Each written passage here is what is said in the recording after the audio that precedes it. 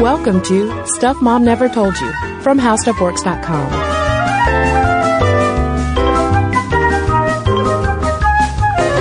Hello and welcome to the podcast. I'm Kristen. And I'm Caroline. And as this podcast is airing, Caroline, you and I will be in California. Sunny California, wearing shorts and halter tops, sunglasses, riding in a convertible. With a giant lodge-brimmed hat blowing in the wind. That's right. None of that is actually happening. Yeah, none of that is actually happening. But we are excited to be going to Los Angeles for the Makers 2014 conference, which essentially is a gathering of powerful, slightly intimidating women. And we have the privilege of going and hanging out with them for a couple of days. Yeah, and Kristen and I will be tweeting today from the conference. My tweets will probably mostly consist of how nervous I am. Oh Lord, what do I talk about? My hands are sweating, things like that. Yeah, and if you want to follow the hashtag Makers2014 to see tweets from other people who will be at the conference, and you can follow along that way. But, Caroline, people might be wondering, Makers, what is that? Yeah, Makers is actually, we have cited it on the podcast before, talking about very important women, but it's basically this digital video initiative to kind of raise awareness about some incredible women and the contributions they've made to our society at large. Yeah, it was started by a woman named Dylan McGee, and it kicked off with a documentary that aired on PBS called Makers, Women Who Make America. And I watched it the first time a while back, and I highly recommend it. At least at the time you could watch the whole thing. I think it's 3 parts on PBS, and it's just a great overview of women's history in the United States. Yeah, and so the conference is serving to kind of take all of this amazing history that's been basically archived in one impressive place on the PBS website and put it into action, bringing all of these women together to talk about really amazing, important things. And if you want to find out more about Makers, you can just head over to makers.com, where you probably are going to want to hang out for a while because they have a massive video archive of interviews with incredible women. And the incredible women we're going to focus on in today's podcast are trailblazing women in comedy, because Makers is actually working on a full-length documentary following women in the comedy industry, which I cannot wait to see. It's scheduled to air July 8th of this year, and it basically tracks the rise of women in comedy from the 70s to the 80s, all the way up to today, movies like Bridesmaids, things like that. Yeah, and it's going to include interviews with Chelsea Handler, Monique, Sarah Silverman, Lily Tomlin, Carol Burnett, and on and on and on. And so kind of because we're so excited about the documentary, but we can't watch it yet, we're going to talk about, very briefly about the history of women in the comedy industry. And first we have to start off with the tale as old as time, which is the assumption that women aren't funny. We are not funny. Right. And I think you can bust this myth with just common sense. You don't even have to bring up funny women or list funny women. You don't even have to look at anything like that. It's so easy to think about the fact that women traditionally are supposed to be in a more submissive role, right? We're supposed to be a little more polite, a little more quiet. Men are the ones who are supposed to get up in front of people and be funny, and they can be loud and they can be dirty. And so if women never had the chance to get up and be funny, which they finally started doing in the 50s, 60s onward, there was no way they could disprove that. But the most recent horrible opinion column, basically, about this topic was the big one in 2007 from the late Christopher Hitchens. Yeah, he wrote a piece for Vanity Fair called Women Aren't Funny. And in pretty much any article that you read today talking about women in comedy, you hear about 2 things. You hear about Christopher Hitchens, Women Aren't Funny, Vanity Fair piece, and then Bridesmaids. Mm-hmm. Every single time. And in a nutshell, Hitchens says that women aren't funny because of our more maternal natures. Evolutionarily, we just don't have a capacity for humor because we are, like you said, more submissive and are more kind of self-protective. And I don't even care to go in depth on it because the funny thing, is that Hitchens' idea is by no means new, even though it got so much attention that people are still talking about it all the time. But hey, let's go back to, 1842, shall we? What happened in 1842? Well, Caroline, in 1842, a contributor to Graham's Magazine, an esteemed publication, I'm sure, claimed, quote, "There is a body and substance to true wit with a reflectiveness rarely found apart from a masculine intellect. The female character does not admit of it." Interesting. Yeah, and in 1901, Harper's Bazaar asked, "Have women a sense of humor?" Well, that is so original, Hitchens. Not to disparage the work of someone who is no longer with us. I think it's okay But to disparage it. Isn't that incredible though? That's 1901, a Harper's Bazaar article basically positing the exact same thing. And by the way, these are old magazine pieces were cited in Kristen Anderson Wagner's Have Women a Sense of Humor? Comedy and Femininity in Early 20th Century Film. And beyond the Harper's Bazaar article, there are other citations, for instance, in 1909, a newspaper saying that, quote, "You do not find much in women to arouse your sense of humor. Measured by the ordinary standards of humor, she's about as comical as a crutch, or as comical as a tampon." So what is it though? I mean, because, like, I can understand how in 1909 women might have been seen as humorless compared to today, but I feel like everyone in 1909 would have been humorless compared to today. My stereotype of that era is generally that everybody was coughing uncomfortably all the time. Kind of the way my dad does when like something racy comes on TV. Yeah. Like I just imagine early 20th century, late 19th century, just everybody doing that all the time. Yeah, in my mind's eye, it just looks like a daguerreotype where it's all sepia tones. Yeah. It's everything is Ken Burns' The Civil War. But Anderson really eloquently nails how the late 19th century femininity constructs that we then hear bleeding into those articles in the early 1900s are at odds with comedy, because during the Victorian era, you have this thing called the cult of true womanhood arising. And Anderson writes, "The inherently aggressive nature of comedy is also diametrically opposed to the cultural idea of femininity as defined at the turn of the 20th century, with its emphasis on submissiveness, deference, and passivity. Comedians deliver punchlines and kill their audience." I mean, do you agree? Do you agree that comedy is opposed to the traditional idea of femininity?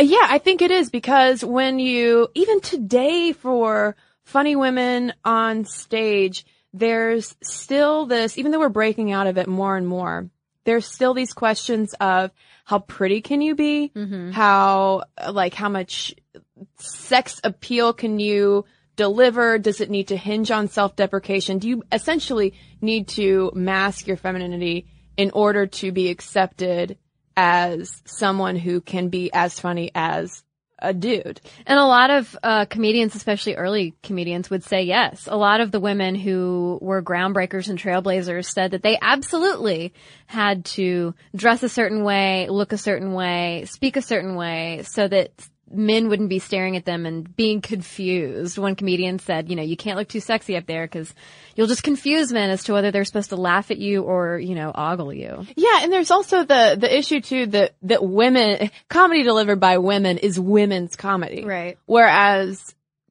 guys on stage are just comedians. Right. They're just being funny. Right. And I mean, that is, gender issues in a microcosm, ladies and gentlemen, that women are gendered, male is neutral. Yeah. And it's this relationship with femininity, gender, and comedy that makes it really significant what these groundbreaking, hilarious women have done, and why it's, meaningful to talk about comedy, because just taken by itself, comedy is such a powerful force for social critique, whether we're talking about gender or talking about race or talking about, I mean, even George Carlin, words that you can and can't say. Mm-hmm. Right. And Nancy Walker, in A Very Serious Thing, Women's Humor in American Culture, points this out. She says, an essential purpose of humor is to call the norm into question. The humor of those on the threshold is apt to reveal a perception of incongruity that not only questions the rules of culture, but also suggests a different order. Yeah, and there have been plenty of female comedians on stage and in film since the early 1900s, but we're not really going to get into more of women in Hollywood and comedy, or even vaudeville and burlesque, which were early stages for women to do funnier acts, even though they usually had either a male sidekick or they would do it through song and dance routines. Yeah. And instead, in this episode, we're really going to focus on women in the comedy industry, talking about doing stand-up, improv, sketch, and things really start to take off in the late 1950s and 60s with three women, Phyllis Diller, Elaine May, and a name will be familiar to probably all of you, Joan Rivers. Yeah, it's so funny to read about her early career taking off and becoming this kind of bawdy comedian, and thinking of her now where she's just talking about young celebrity women and how awful their dresses are. Yeah, she's just the insult comic. Yeah. Just always being snarky. Right, and all of this is coming from the very heavily publicized We Killed, The Rise of Women in American Comedy by Yael Cohen. And her book was initially inspired by her 2009 Marie Claire article, which was basically an oral history talking to big names in comedy like Kathy Griffin, Roseanne, Joy Behar, and Janine Garofalo. Yeah, and she was just asking them about issues of attractiveness on stage, whether you had to downplay it, whether stand-up is as much of a boys' club as you would assume it is. Answer, yeah, pretty much. Mm-hmm. And kind of how they banded together to break through the ranks, break through what's termed the crass ceiling. Yep, that exists.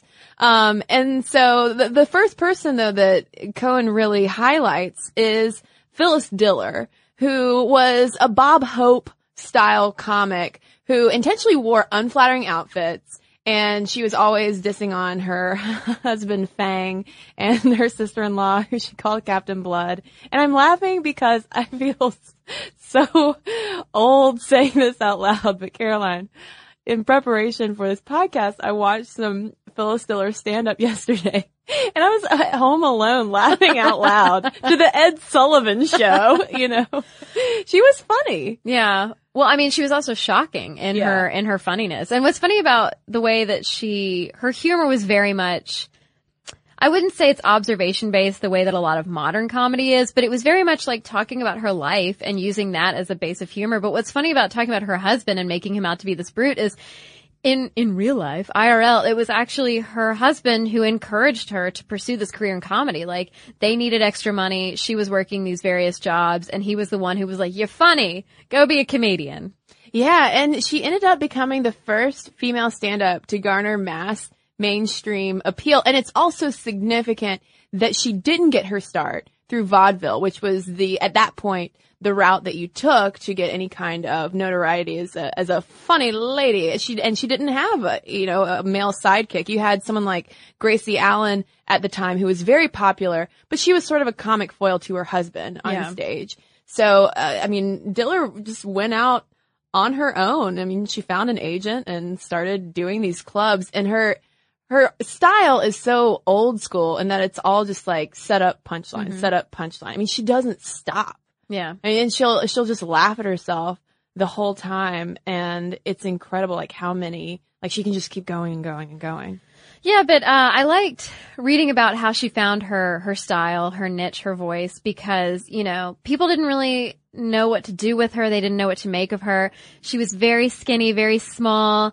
On stage, she often camouflaged her body, but, she didn't want to be seen for that. But when she first started out, people were putting her on stage in these crazy outfits and having her sing and try to be sexy. And it was just like, no, that's not what Phyllis Diller's all about. But she definitely kept wearing as unflattering of clothes as possible. And she constantly throughout her routines makes fun of her body. But when she's talking off stage, she said something along the lines of like, well, I have a fabulous figure. Yeah. But women wouldn't like me if I come out looking like I do in real life, which is like a model. Yeah, and she said that she basically wore an equivalent to like a potato sack because to cover up her breasts so that it would just be assumed that to go along with her slim figure that she was also flat-chested, that it just worked to her favor to her whole bit. Yeah, and so just sort of as a sign of the times when she was starting to really make a name for herself, Cohen cites a 1961 review in the New York Times which says, Phyllis Diller, who was installed for a 4-week run at the Bonsoir in Greenwich Village, is the leading member of that rare breed of nightclub entertainer, the female stand-up comic. But don't you think you would still hear that, something like that today? Yes. Yeah. Yeah. Absolutely. Because I feel like somebody like Sarah Silverman would be discussed in this exact same manner or tone. Like the way, I mean, you know, I won't go off onto a whole Sarah Silverman thing, but you know, just the way that she was talked about at that roast. I can't even remember who it was for. Was it Charlie Sheen? But anyway, like everybody who got up there and who picked on her was picking on her age. It was like a very like, wow, that's the only joke you have to make about this particular person who happens to be a woman. Good job, everybody. Yeah. Yeah. I mean, it's incredible how much progress has been made.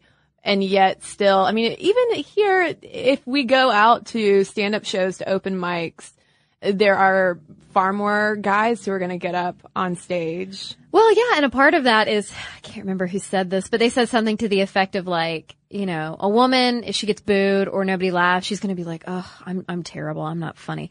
Whereas a man will just kind of keep pushing through and be like, get better through the process of just continuing to go up, having that confidence in himself, like, oh, screw them, I'm fine, I'm funny. Well, that's interesting too. Like, speaking of Sarah Silverman, I forget who was telling the story about when she was briefly on SNL and they were let go. And that night, Silverman's friend wanted to just go out and get drunk and forget about everything. And Silverman went out and did stand up. And her friend was saying like, well, then that's when I knew she was going to make it because we had just been canned by Lorne Michaels and she wanted to go do stand up, which is like the most brutal thing that you can do to yourself willingly. Right. Yeah. Well, so another big name we have to talk about is Elaine May, and her roots really in comedy could not be more different from Phyllis Diller's.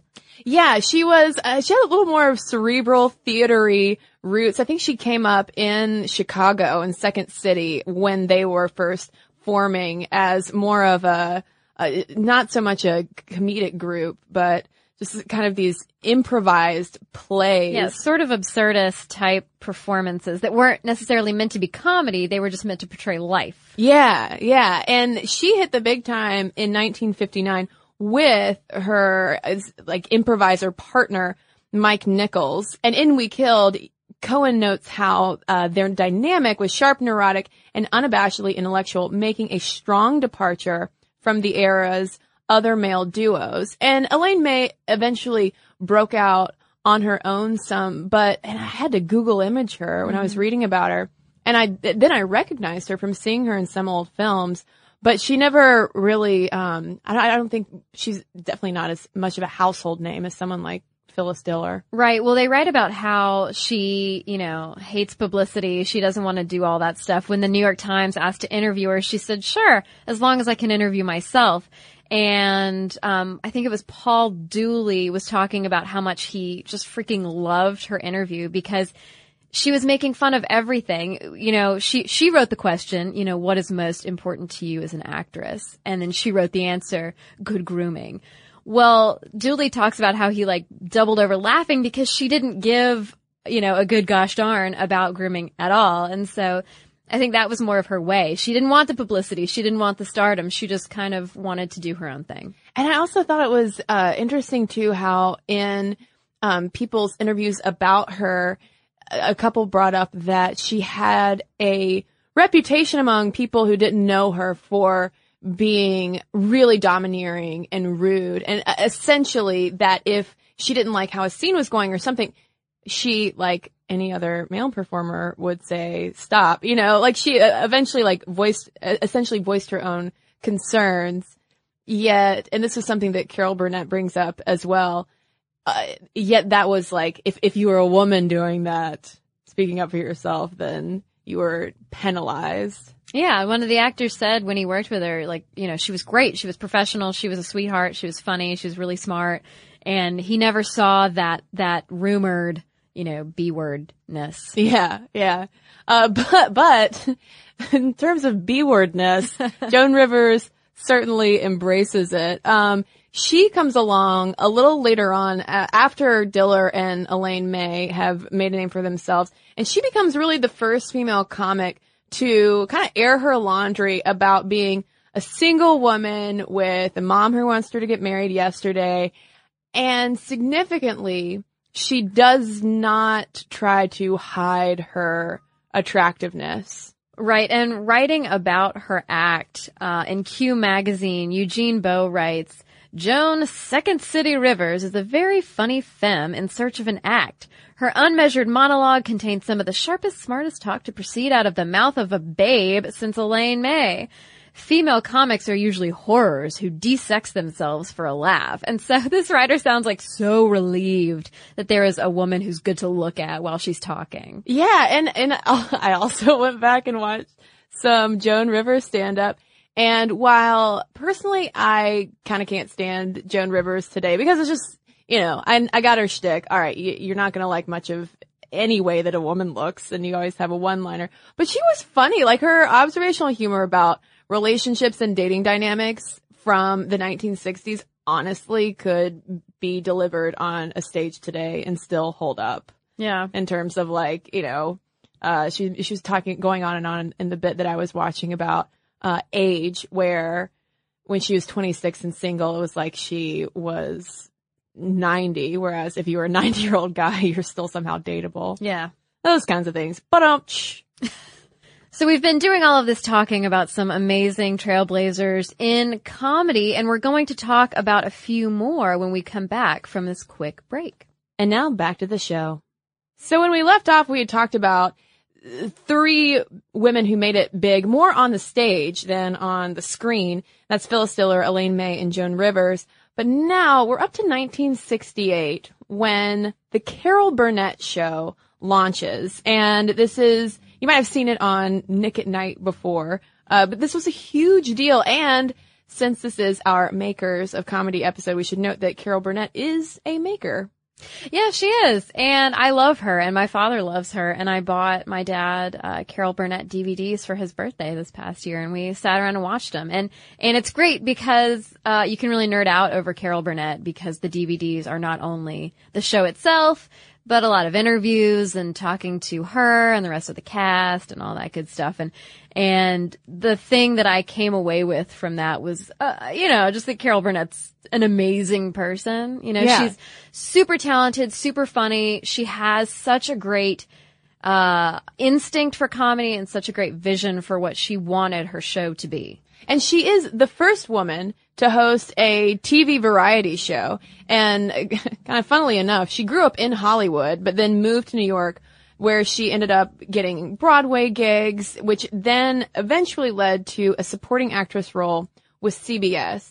And she was really successful with CBS. So she ended up with a contract that has stipulation in it that she could have her own show and any kind of show that she wanted. Mm-hmm. And so she wanted a variety show. She wanted a variety show, and CBS was like, wait, no, I don't think, you have lady parts. I don't think you can do that. That's a man thing.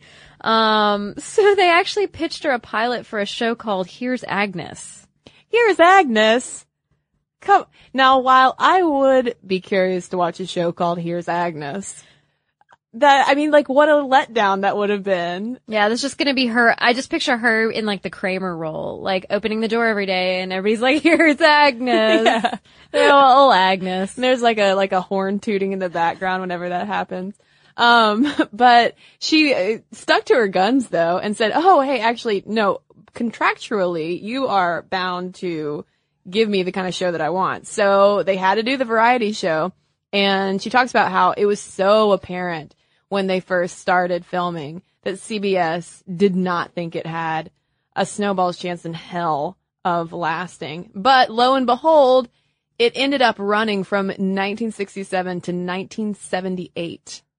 Yeah, she ended up earning 6 Emmys and 2 Golden Globes for her show. And I mean, what, like, that's like pie in the face of CBS, you know, just like this show was so successful and it was run by a woman. Imagine that. Yeah. And Splitsider says that Burnett became the first breakout female sketch player in TV history and paved the way for women in sketch comedy. Yeah, and this woman, I mean, she was so willing to dive into any type of character. I mean, whether it's the ditzy secretary or whoever, I mean, she could pull it off. Now, she did like the more serious kind of, you know, cheesy musical numbers on the show as well. But I mean, she was obviously so talented. Yeah. And I mean, and it's still funny today to watch.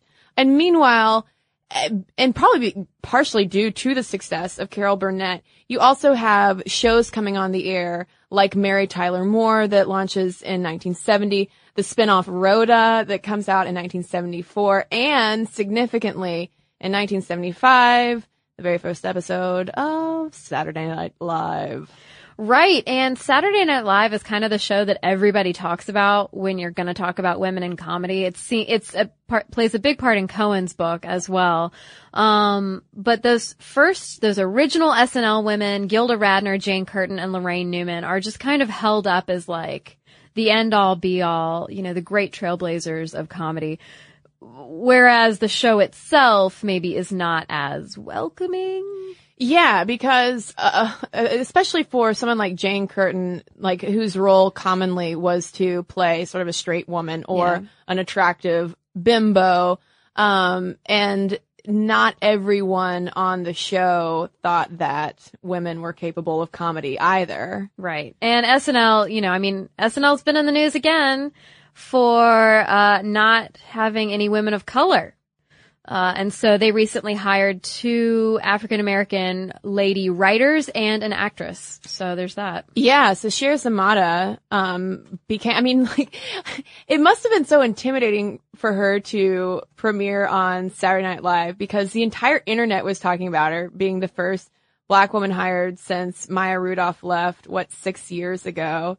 And it's almost like the entire weight of Black women in comedy was placed upon her shoulders. Yeah, well, I mean, it's the same thing that you said earlier about, like, you know, women apparently can't, you know, the stereotype is that women can't speak for everyone, that only men can speak for everyone. And it's the same thing that, like, surely Black women can't speak for all people. That's so strange. What a strange notion. They're not only women, but they're Black, and that is weird. Yeah, I mean, they're even more marginalized. I mean, talk about having a tough road to hoe in comedy, not only, you know, as women, but also as women of color, where even more so it's assumed that their, I guess, I don't know, like comedic worldview is going to be too narrow or something like that. But which is mind blowing of the fact that one of the reasons why SNL started searching desperately and quickly for a Black comic is that Kenan Thompson, who is, you know, a Black comic on Saturday Night Live, basically said, "Oh, listen, I'm not going to play any more Black women on the show because I'm sick of it." Fair enough. But then he said, "Well, and they can't bring any women on to, you know, because there aren't enough who are prepared to do this." Which, come on, man, don't do that. Yeah. I mean, I read that. I didn't keep up with all the discussions about it online. Was there any possibility that he was trying to light a fire under the SNL people, or was he honestly like, there's not enough good Black comics? I think he could have stopped at, I'm not gonna dress in drag because you don't have that would have delivered women. the message. Yeah, I think that, because it's like, hey, that's good. Oh wait, no, that's sexist. But it's also significant too that they brought on LaKendra Tukes and Leslie Jones as the first 2 Black women writers on the show, because the writers matter as well. It's not just the people on stage. Right. Like one writer pointed out that, you know, when they had Kerry Washington host, it's like the only roles they wrote for her were Black women. There were no kind of quote unquote race neutral character. She was Oprah. She was Michelle Obama. You know, she couldn't just be like a woman being funny. And they didn't even do a Scandal parody. Yeah. What? Yeah. That's also just surprising. Well, so, to bring this episode full circle, we mentioned Bridesmaids at the top of the podcast being like the one counterpoint that humanity has against the women aren't funny argument. And I have to say, as funny as Bridesmaids was, as fantastic as Kristen Wiig and her whole crew is, I'm so over that argument. I'm so over people holding up Bridesmaids as like, oh no, wait, but look, women are funny. No, screw you. Why does Bridesmaids have to be the only sole example of women being funny? Well, I think it's significant that if anything, it puts some dollars behind this argument that not only are women funny, but people will also pay to go see them. Yeah. Because by its 5th week, it ended up surpassing all of the profits for Knocked Up. Right. So I think that's good. But like you, I am tired of, and I'm sure Kristen Wiig probably is too, tired of Bridesmaids always being held up and referenced as, it's like, okay, but yeah, we get it, but what's next? Yeah. We gotta keep moving forward. And I think so you and I, the queens of comedy, but I do think that things are moving forward even with like the hire of Sashir Zamata, even with us seeing more female driven sitcoms, and even just the existence of Tina Fey and Amy Poehler being at the places that they are in their, Hollywood, not just comedy. But yeah, it's like the Christopher Hitchens essay and Bridesmaids are just, it's like tumbleweed, just like continually rolling through. Yeah. I mean, I'm sick of it, but I mean, you make a point that the money is key. Because honestly, I think people in Hollywood would film anything if they knew that they would make a ton of money off of it. And so it is wonderful to have women like Kristen Wiig and Amy Poehler and Tina Fey who are just raking in the awards, raking in the dough, proving that men and women alike will sit down in front of the TV screen or the movie screen and watch them. Yeah, and I also want to give props too to people like Mindy Kaling and even Lena Dunham for, providing more diversity in what women on screen look like as well. I think things are getting better, but we definitely need more of it. Oh, and I really want to shout out, shameless plug for something that I personally love dearly. There is, speaking of female-driven sitcoms, a new sitcom on Comedy Central called Broad City, produced by Amy Poehler and starring 2 amazing, hilarious, feminist, funny women. You should totally check it out. And that hopefully can, tie you over until the Makers documentary on women in comedy comes out later this year. Yeah, I can't wait to watch it, and I can't wait to hear from people when they watch it. Yeah, and if you want to learn more about some other groundbreaking women that we didn't have a chance to talk about, if you head over to makers.com, you can watch interviews with Margaret Cho, Ellen DeGeneres, Zooey Deschanel, and one of also my personal favorites, Tig Notaro. She is amazing. Yeah, I think all of the Makers videos are so awesome. I'm gushing, but I think it's a great way to spend your time.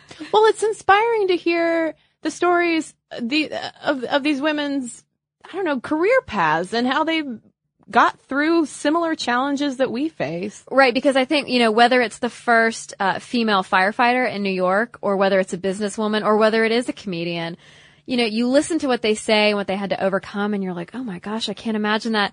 But in so many respects, so much of that still rings true. Yeah.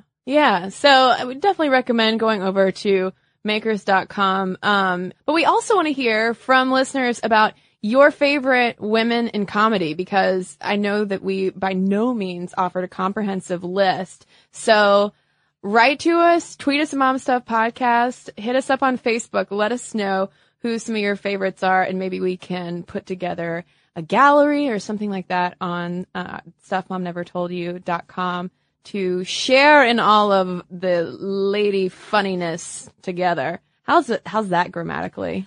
Perfect. Is that good? Flawless. Awesome. Well, we've got a couple of letters to share with you right now, in fact. Well, I've got an email here from Shelby about our Stuck on the Sidelines podcast. She writes, "Hi, Kristen and Caroline. I'm a new listener to your podcast and have come to believe we'd be great friends." Excellent, Shelby. She writes, I just listened to your Stuck on the Sidelines podcast and was surprised you didn't mention sports anchor Erin Andrews. She's super smart and got her big stardom on ESPN College Game Day. She is, of course, beautiful, but also smart and holds her own among the many men she works alongside in anchoring football games and baseball games. Her latest post-game interview with Sherman from the Seahawks is one of the many examples that Erin displays of her composure and ability to deal with the loud and obnoxious moments male athletes can pose.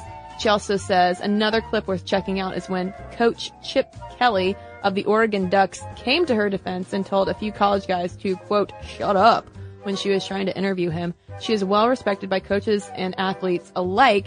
And I wanted to read Shelby's letter as well because Erin Andrews has an interview that's come out in Elle magazine, which is kind of just a condensed version of the Stuck on the Sidelines podcast, in which she calls out the double standards of being a woman in football reporting, saying, you know, yeah, I care about how I look, but no one asks the male commentators how much their suits cost. Mm-hmm. And she talks about how big the suits are.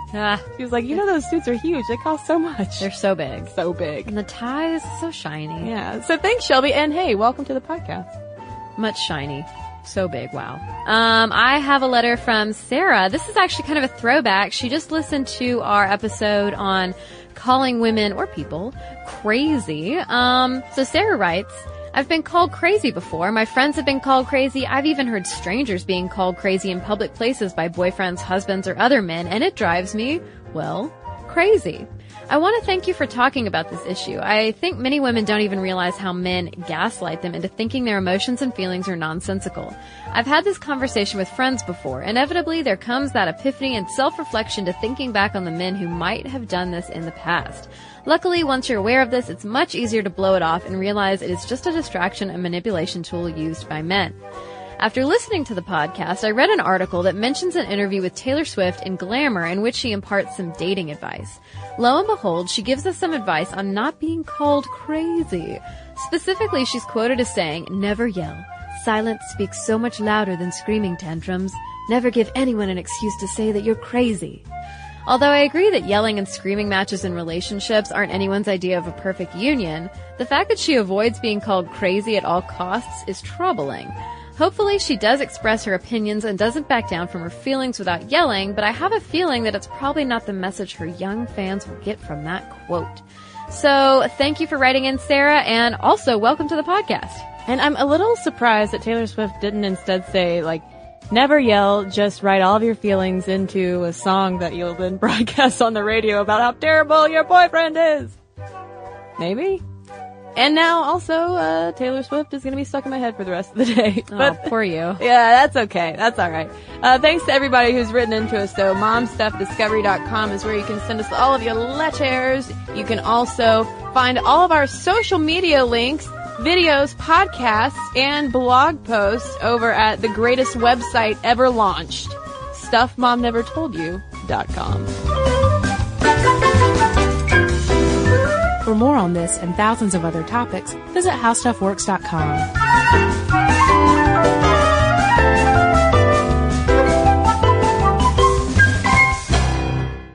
This episode of Stuff Mom Never Told You is brought to you by Lynda.com. Lynda.com offers thousands of engaging, easy-to-follow video tutorials taught by industry experts to help you learn software, creative, and business skills. Membership starts at $25 a month and provides unlimited 24/7 access. Try Lynda.com free for 7 days by visiting Lynda.com/momstuff.